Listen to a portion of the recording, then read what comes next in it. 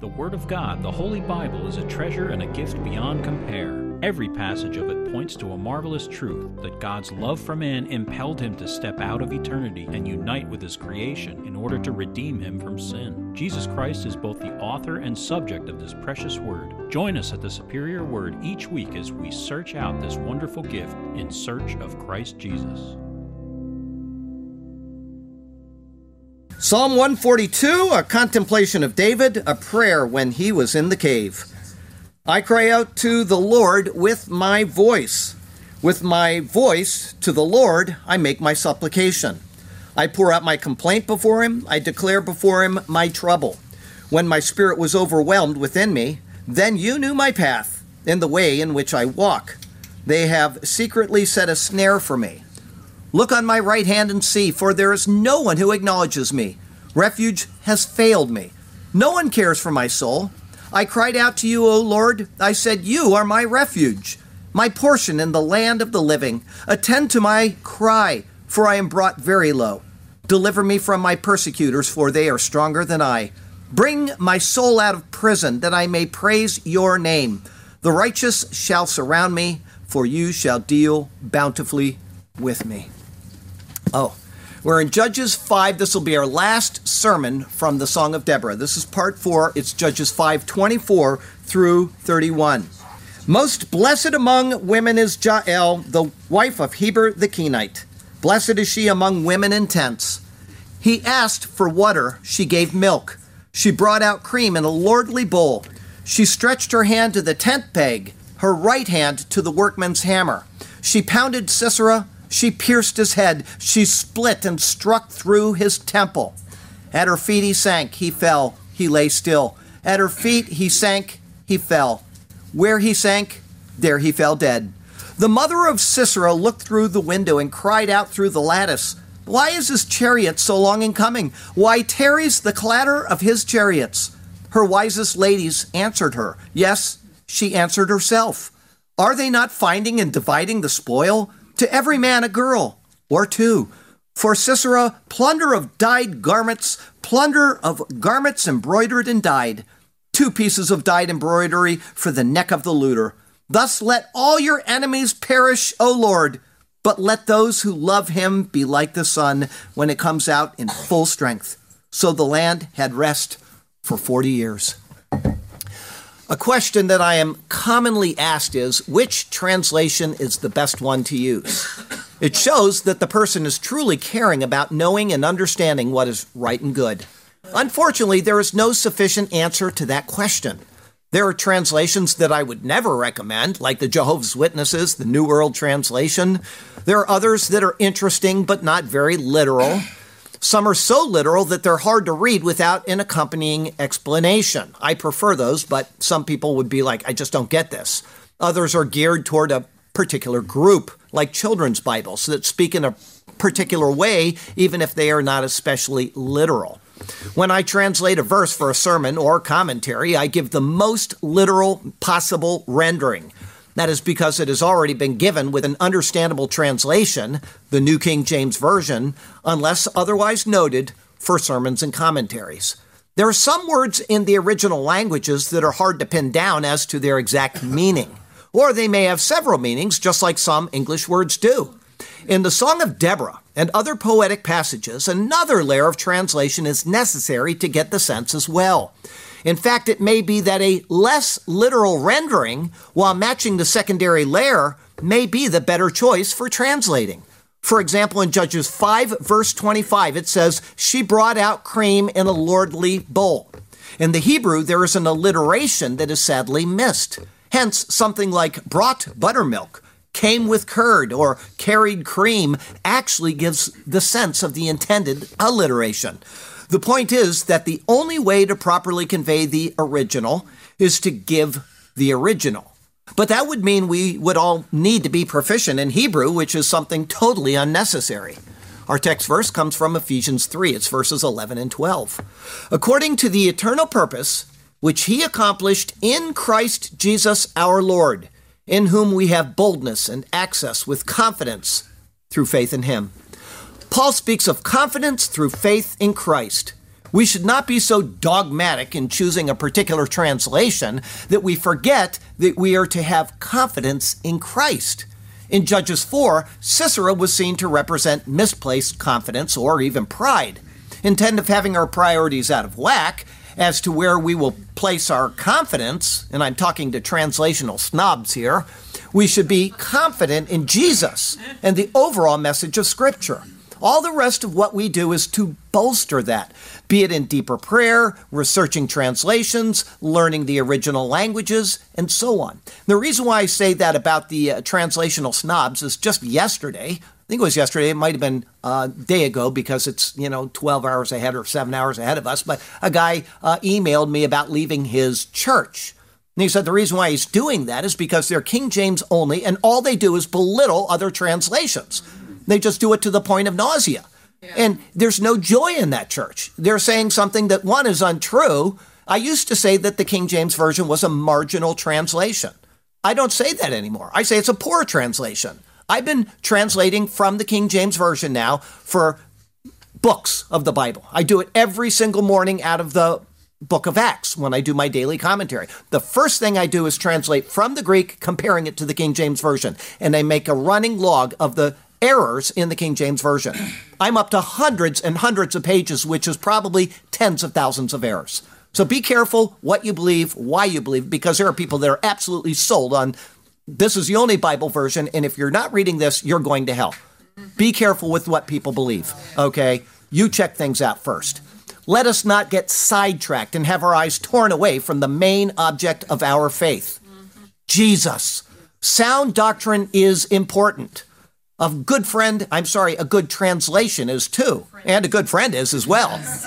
These can be determined with time and effort, but the basics should be understood so that we don't get lost in our walk towards glory. Now, I said friend because when I was reading that, Sergio's right in front of me and he came to mind. I can't think of a better friend I have in the world. Out of all the people I've ever had friendship with, he's the most important to me. That doesn't mean anybody else is less important. It's just that I rely on him for everything. As he sinks down into his chair, eyes on Jesus.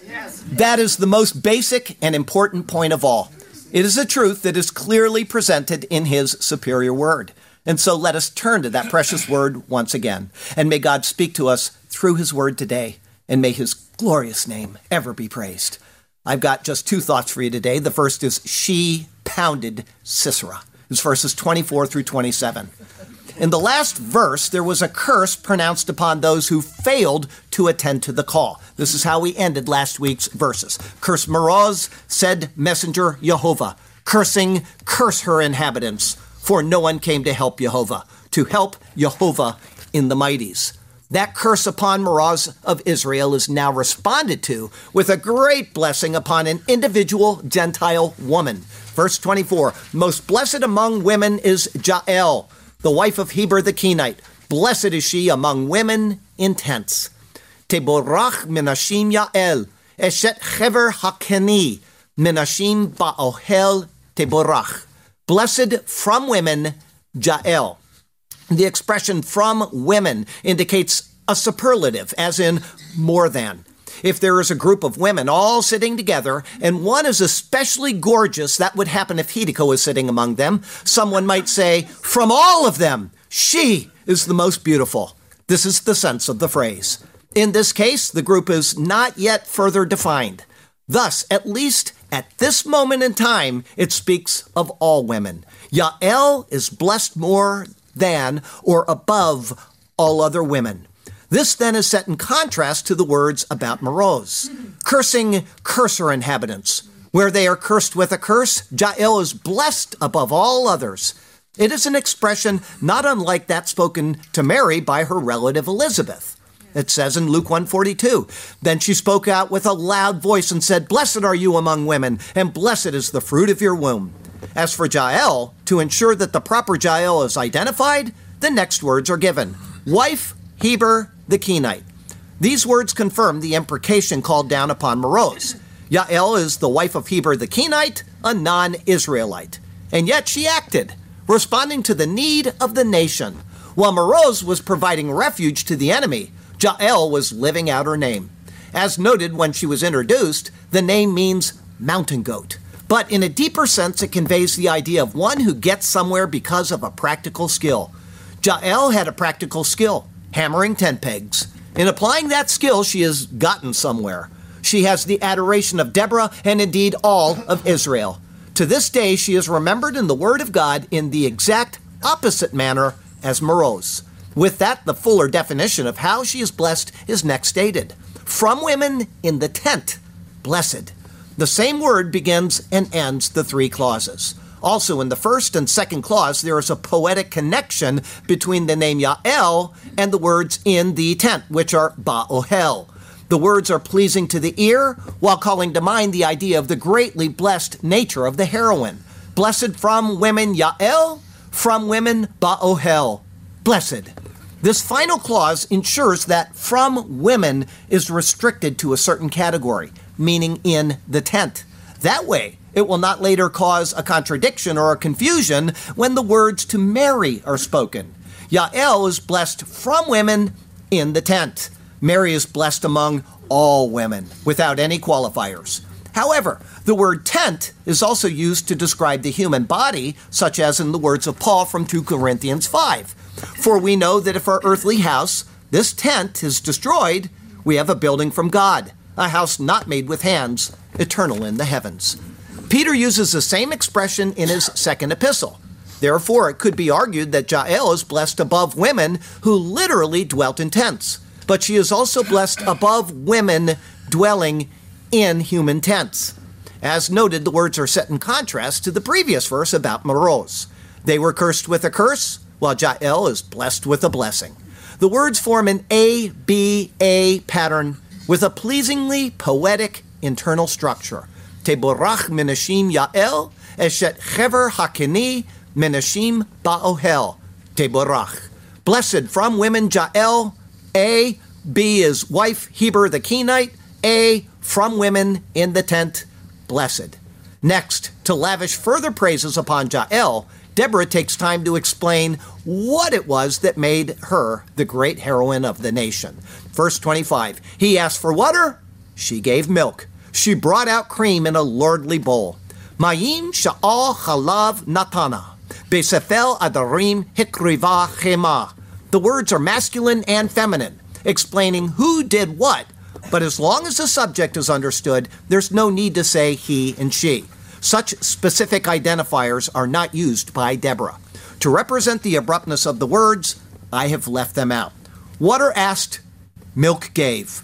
The words take us back to Judges 4, where it says, then he said to her, please give me a little water to drink, for I am thirsty. So she opened a jug of milk, gave him a drink, and covered him. And he said to her, stand at the door of the tent, and if any man comes and inquires of you and says, is there any man here? You shall say, no. Sisera was parched. He needed water, and so he asked. But going a step further to accommodate him, she brought him milk. Next, to highlight the superlative nature of the milk and the honorable way it was presented, Deborah says, in bowl majesties came curd. The same word used in verse 5:13 to describe the people, adorim or majesties, is used to describe the bowl. Some translations paraphrase the word to explain the meaning, saying something like a bowl fit for nobles or a princely bowl. Even in the tents of nomads, there would be expressive things that would be brought out for the most special of occasions or for the most honorable of guests. This is the sense here. A new word is introduced here, sefel, a bowl. It comes from an unused root meaning to depress, so it is a basin, as if it has been deepened out. It will only be seen here and in Judges 6:38, where Gideon will wring out a fleece into a sefel, or bowl. This one is not just any bowl, though, but one of majesties. Jael has brought forth the bowl with curd. Curd signifies milk that is in a partially solid or solid state, such as in thick cream or even butter. It, along with honey, is expressly stated to be what the Messiah will be nourished on. It says in Isaiah 7, therefore the Lord himself will give you a sign. Behold, the virgin shall conceive and bear a son, and shall call his name Emmanuel. Curds and honey he shall eat, that he may know to refuse the evil and choose the good. It would be both refreshing and nourishing. But because Sisera was already exhausted from his flight, the Kurds would help make him sleepy as well. The words help explain the comfort Sisera would have felt, leading to confidence that he could trust Jael enough to nap before continuing his flight. The clauses form an overall A-B pattern with internal thoughts that are short, abrupt, and lead the mind to anticipate what must then follow. Ma'im sha'al halav natana, besefel adarim hikriva chema. Water asked, milk gave. In bowl majesties came curd. With the mental tension produced by the words, the thoughts of the reader are impelled forward, anticipating what is coming. Verse 26, she stretched her hand to the tent peg, her right hand to the workman's hammer. She pounded Sisera, she pierced his temple, she split and struck through his temple. There is as much verbal energy in the words as there was physical energy used by Jael. One can actually sense the action of the words as they unfold. Yada la yated tishlanach, v'mina lehalmut amalim, ve'halma Sisera machaka rosho, umachatsa ve'chalfa rakato. I have tried to retain the alliteration and action of the words while still maintaining the original sense they convey. Sisera is peacefully napping, having filled himself from a bowl of majesties chock full of curd. As he lay there, secure and comfortable, her hand to the peg stretched. With her hands, she had brought forth the princely bowl of curd. With them, she stretches out for other implements she is intimately familiar with. First, she uses her left hand, reaching for the peg. Next, and her right to hammer workmen. The word hand is left out, but it is again implied. By doing this, Deborah maintains a desired brevity to highlight each movement. You can see in the first clause, the word left for hand is left out, and in the second clause, the word hand is left out. So she's doing this for brevity and to get the mind active. Her left hand to the peg stretched, left is inserted, and her right hand inserted to hammered laborers. The word translated as hammer is found only here, halmut. It is derived from the verb halam, to hammer. That was seen in verse 522 when referring to the hammering of the horse's hooves. It will again be used in the next clause. To retain the alliteration and consistency, I have translated it as hammer and hammered. The intent is to maintain Deborah's special use of alliteration. Also, another new word is introduced, amel. It comes from the verb amal, to labor or toil. Thus it means to labor or suffer. As such, it is a laborer. Being plural, it signifies the laborer's hammer. With that, the alliteration referred to is seen next. And hammered Sisera, smashed his head. With the hammer, she hammered and smashed. It is another word found only here, mahak. It comes from a primitive root signifying to crush. Because the coming words form an alliteration, smashed gives the necessary meaning and sound. And more, the Hebrew is onomatopoetic. One can hear the sound reflected in her words. Machaka rosho, smashed his head. Adam Clark takes this as one action, whacking him with a hammer, and then followed by another action, nailing his head to the ground. He says it's two actions. There's no need for that. It is probably one action being described in two ways, which is highlighted by an alliteration. The needed alliterative pairing to this is next seen. And smushed and slid through his temple. Smashed, smushed. I'm keeping the alliteration. The previous word was mahak. This is machatz, to dash asunder, to crush, and so on. Deborah, taking every opportunity to highlight the marvelous handiwork of Jael, says she smashed and she smushed. Sisera's head was perfectly pulverized as she profusely pounded. And because of her action, the peg is said to halaf, or pass through his temple. To maintain a background S sound, slid through simply and yet sumptuously, successfully satisfies. As in the comments of chapter 4, the actions of Jael are bafflingly considered as immoral or completely inappropriate by many scholars. They chide her for her work of assassination and say that nothing morally justifies her actions. That is ridiculously absurd when considering the absolute delight in which Deborah, the The Lord's appointed judge heaps praise upon her actions through the use of the superlative words. The brevity, alliteration, and onomatopoetic nature of what she says resounds with implied accolades heaped upon Jael. It is an AABB pattern with beautiful internal structure. Yada la yated tishlanach, vimina lehalmut amalim, vehama sisra mahaka rosho, umachatsa vehalfa rakato. A, her hand to the peg stretched. A, and her right to hammer laborers. B, and hammered Sisera, smashed his head. B, and smushed and slid through his temple.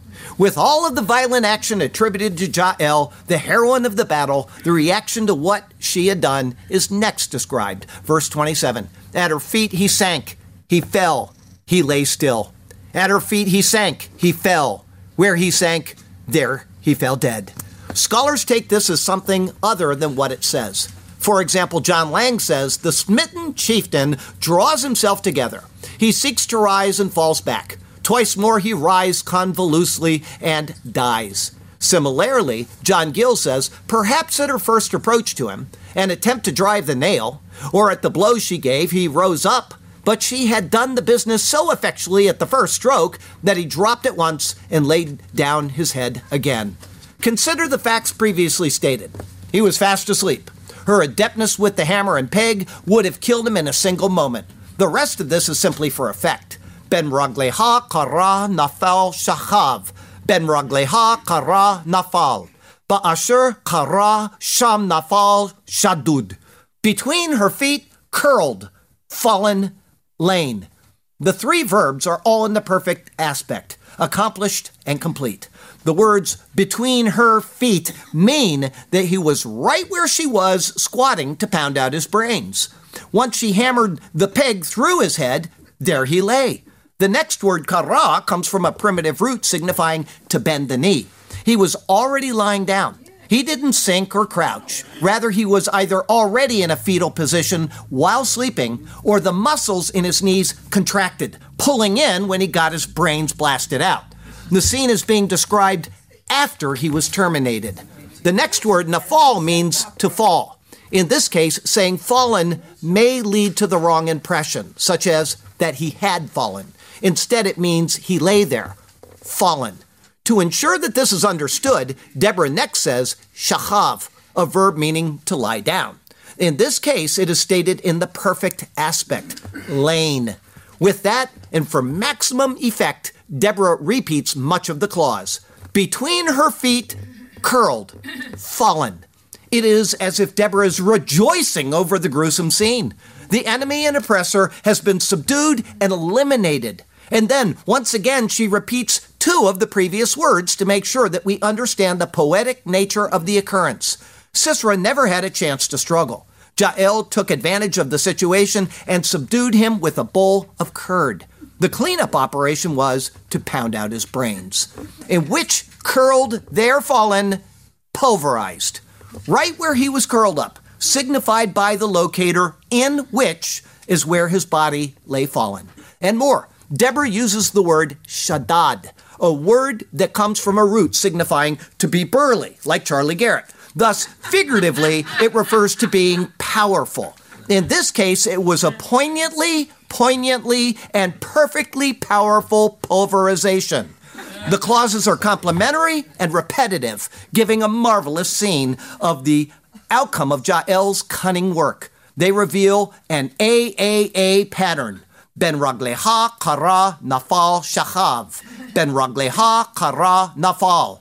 Ba'asher kara sham nafal shadud. A, between her feet, curled, fallen, lain. A, between her feet, curled, fallen. A, in which curled, there fallen, pulverized. With the death of Sisera, the poem turns to the sad words of a mother who will never see her son again. In whom have you your trust placed? And where is the confidence located? There is one path to God that has been traced. All others are ways that God has hated. Have confidence in what he has decided, in the giving of his son for reconciliation. All other avenues are to be derided, but in Christ there is hope-filled anticipation. To have misplaced confidence is an unhappy trust. To be filled with pride will only lead to sadness. Trust in Jesus, that is a must. And with it then comes eternal gladness. Our second thought today is the Son in his strength. It's verses 28 through 31. Verse 28, the mother of Sisera looked through the window and cried out through the lattice, "Why is his chariot so long in coming? Why tarries the clatter of his chariots?" Be'ad hachalon nishkfa vatyabev, em Sisera be'ad ha'eshnav, madua boshe rikvo lavo, madua echere pa'ame markvotav. Through the window, looked and shrilled. The word translated as looked is from a root signifying to lean out. Hence, by implication, it means to look. One can see a woman, the verb is feminine, leaning out of a window. While doing so, she cries out in a shrill voice.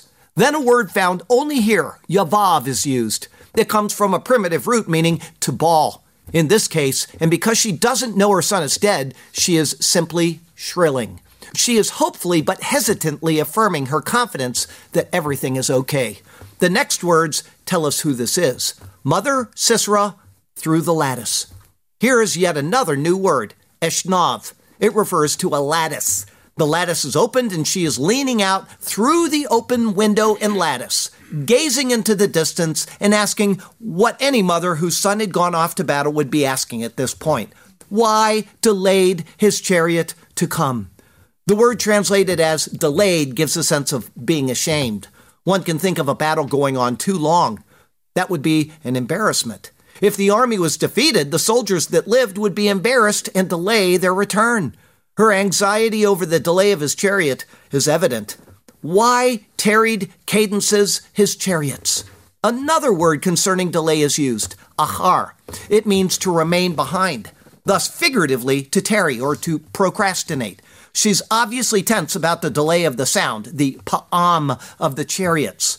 That word pa'am signifies a stroke, a beat, or a repeating event, as in a set time each year. The cadences of the chariots, as drawn by the horses, make such a repetitive sound. She is asking why that sound has tarried.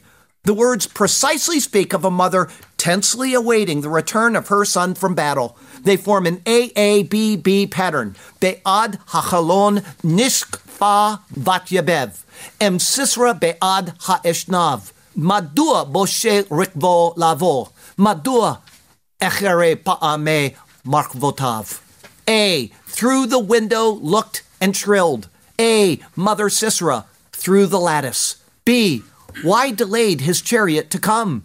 B, why tarried cadences his chariots?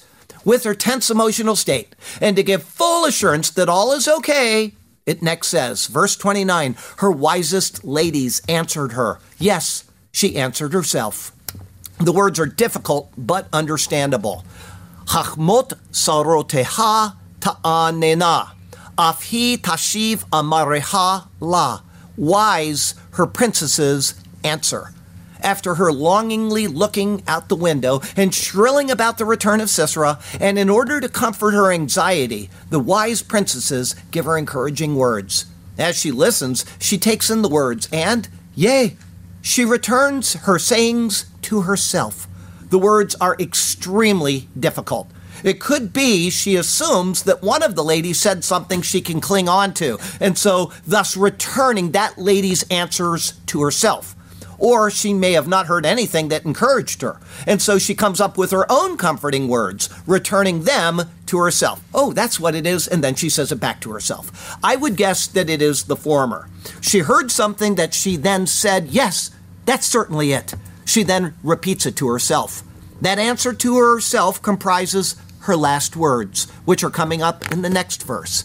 The irony is that the counsel of the wisest of her ladies will eventually be proven incorrect. It is a mournful A-B pattern for anyone who has a heart for a forlorn mother who awaits her son's return.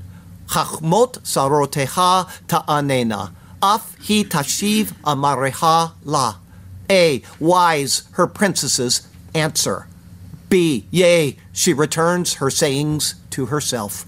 With that, the words of hope to comfort Sisera's mother are given. Verse 30, are they not finding and dividing the spoil? To every man a girl or two. For Sisera, plunder of dyed garments, plunder of garments embroidered and dyed.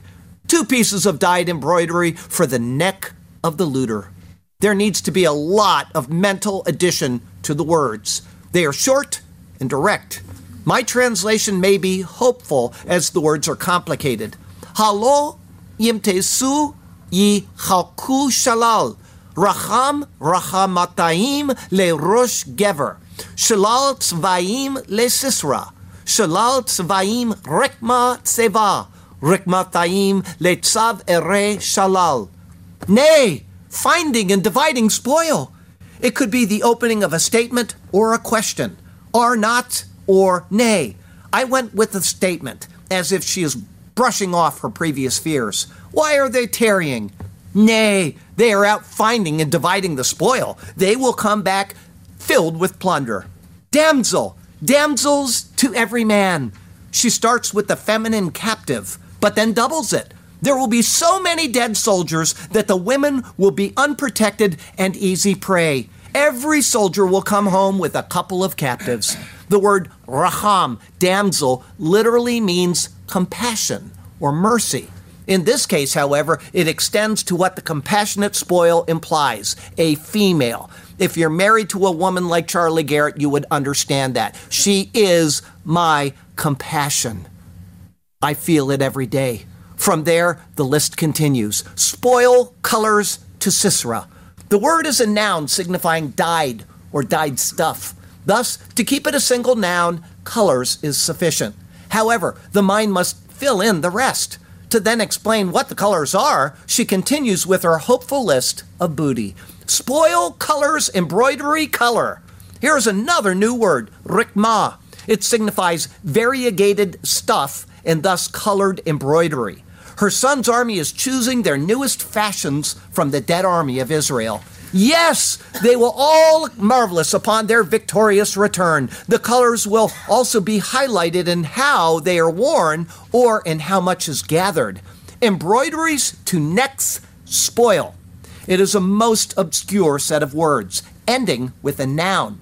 What it may be signifying is that there will be so much spoil that the men are laden down with the colored embroidery as it is heaped upon their necks. Or it could mean that the spoil taken, meaning the damsels, would have colorful embroideries adorning their necks. I would go with that.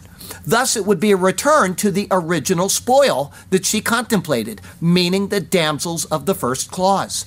Either way, Sisera's mother is content to console herself, being happily hopeful of having a hearty hello for her hero as he returns with so much plunder. The first clause introduces what is coming. That is then categorized and also expanded upon. It then ends with a return to the original plunder, the women. Thus, A, B, C, C, D is the pattern. Halo yimtesu yi halku shalal. Racham rachamatayim le rosh gever. Shalal tzvayim le Sisera. Shalal tzvayim rikma tseva. Rikmatayim le tzavere shalal. A, nay, finding and dividing spoil. B, damsel, damsels to every man. C, spoil, colors to Sisera. C, spoil, colors, embroidery, color. D, embroideries to necks, spoil. With her hopeful pondering complete, Deborah shows little pity toward the soon-to-be mournful mom. Rather, she exults in the marvelous victory of the Lord over the enemies of her people. Verse 31, thus let all your enemies perish, O Lord, but let those who love him be like the sun when it comes out in full strength. So the land had rest for 40 years. Ken yovdu kal oivecha Yehovah, ve'ohavav keset hashemesh bigvurato, vatishkot haaretz arbaim shana. Thus perish all your enemies, Yehovah. This clause certainly includes everything that has been recorded concerning the enemy. their total defeat to the last man, the ignoble way in which Sisera was crushed, and so on. However, the sudden spontaneity and bursting forth of these words is surely intended to be a mocking conclusion to the prideful thoughts of Sisera's mother. She fully supported her son's decision to go into battle and eradicate Israel. Her anticipation of his glorious return and the plunder she would see heaped upon the army excited her. The thoughts of helpless damsels brought captive, bereaved of fathers, is turned upside down. Instead, she is bereaved of her mighty son. This is what Deborah's words most poignantly refer to. As for those not his enemies, they are defined with the next words, and loving him, according to coming out the son in his strength. The verb is plural, thus those loving him is understood. If one is not loving Jehovah, he is by default an enemy of him. Therefore, all who love him are included in these final words of her poem. They are the righteous before God. The sun in his strength speaks of the midday sun. It is the hottest and brightest time when the sun stands in radiant glory over the earth. Her words are reflective of the words of Matthew 13. Matthew 13:43, then the righteous will shine forth as the sun in the kingdom of their Father. He who has ears to hear, let him hear. But the righteousness Jesus refers to must come from somewhere apart from themselves. What he is saying is that in the day the people of the Lord will be like the Lord. That was given in prophecy by Malachi, just as the final words of the Old Testament were set to close out. Malachi 4:2 says, but to you who fear my name, the sun, the Shemesh of righteousness, shall arise, with healing in his wings, and you shall go out and grow fat like stall-fed calves. Jesus is the Son of righteousness. His people will shine forth as that sun, bearing his righteousness. Thus, Deborah's poetic words, like the typology of chapter 4, anticipate the coming of Christ and his kingdom. For those of the church, it will be realized at the rapture. For Israel, that will be realized after the tribulation during the millennium. Ultimately, the words anticipate the time when all evil will be swept away and the peaceful rule of the Messiah will last forever after. No person in any dispensation is reconciled to God apart from Jesus Christ. This is the message which is being conveyed. The Song of Deborah has poetically and beautifully expressed this truth.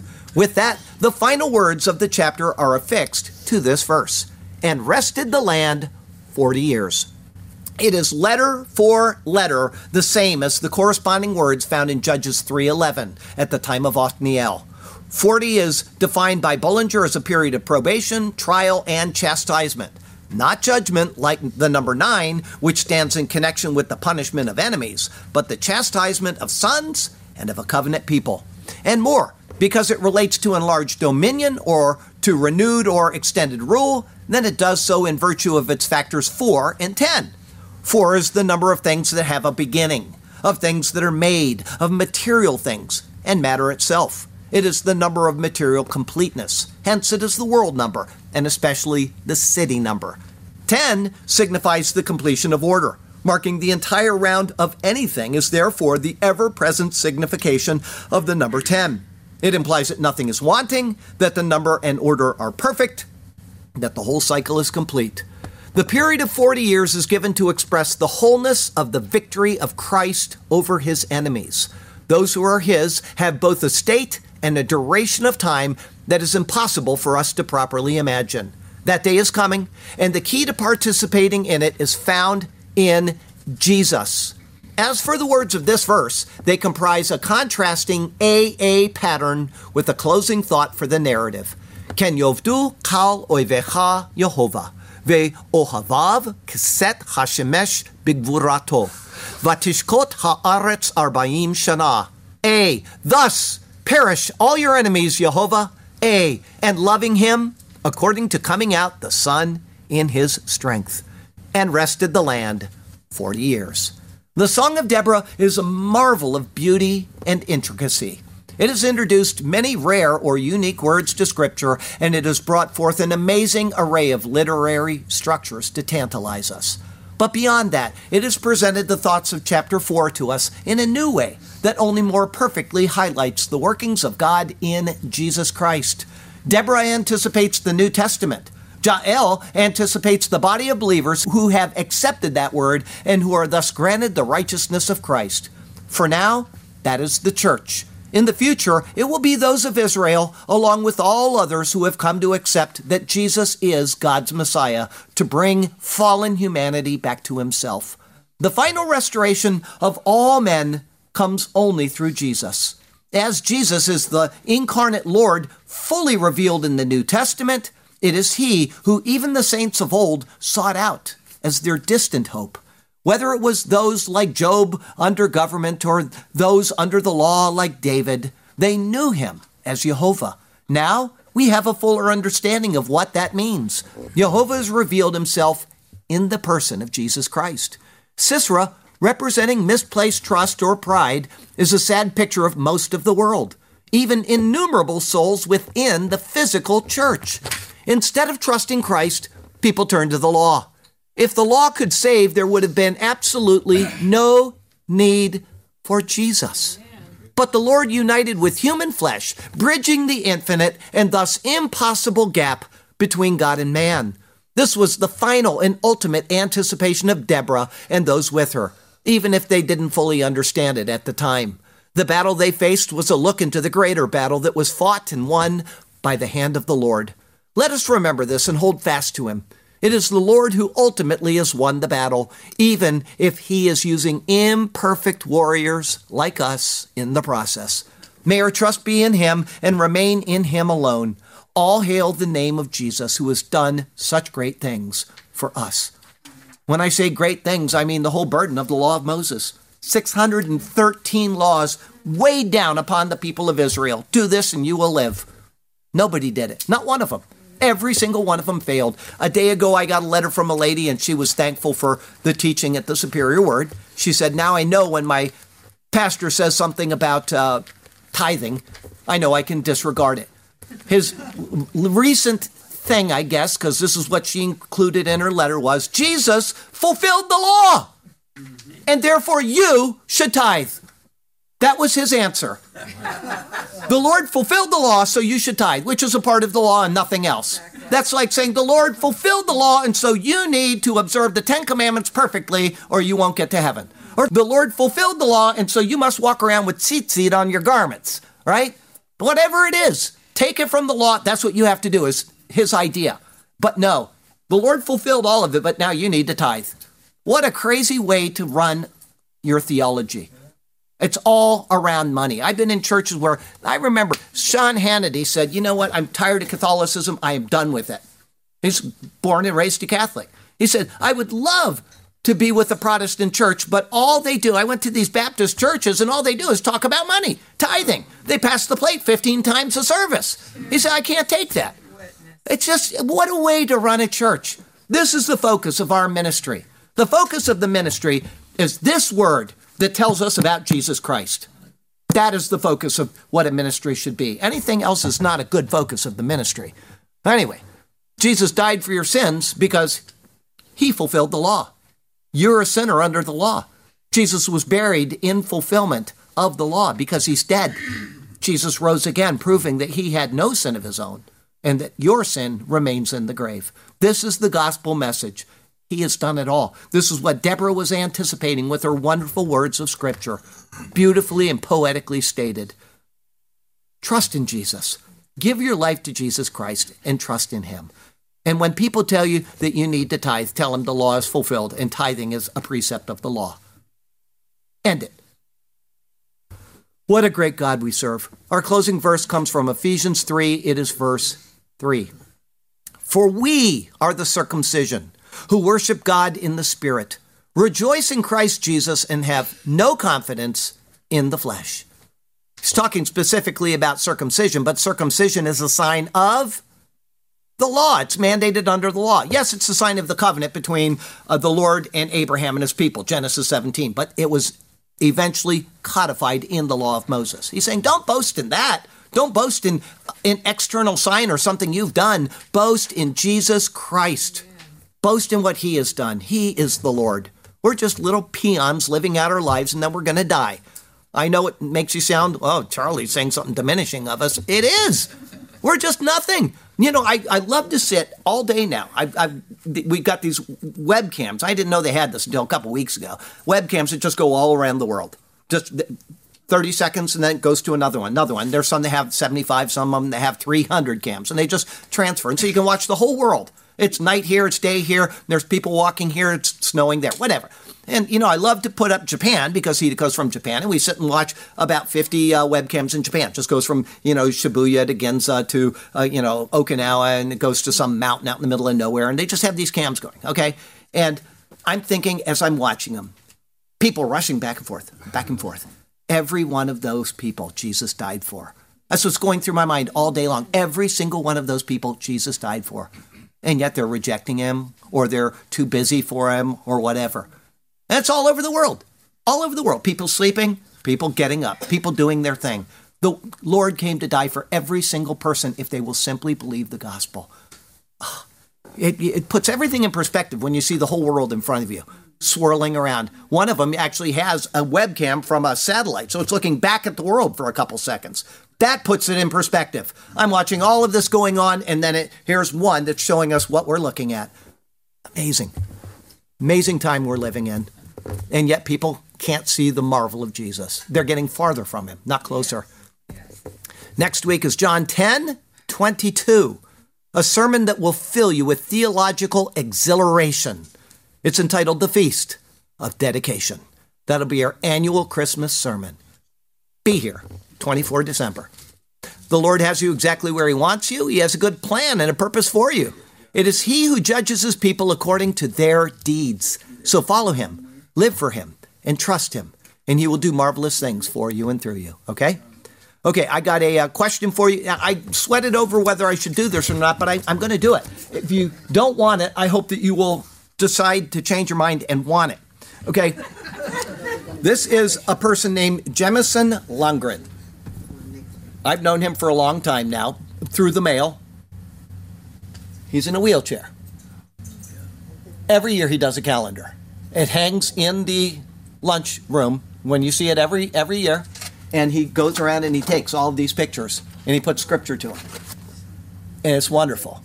And so I'd like somebody to have this. And if you don't need another calendar, then just find a place in your house and put it up anyway. Okay? This is wonderful. I cherish it. It's got scripture on each one of them. This guy does this every single year. He sends me one every year. This year he sent a couple of them. So I hope you like this. Raise your hand. I think 2 people will get this, maybe 3. Maybe 2. Rhoda's not here. Okay. What did Caleb inherit?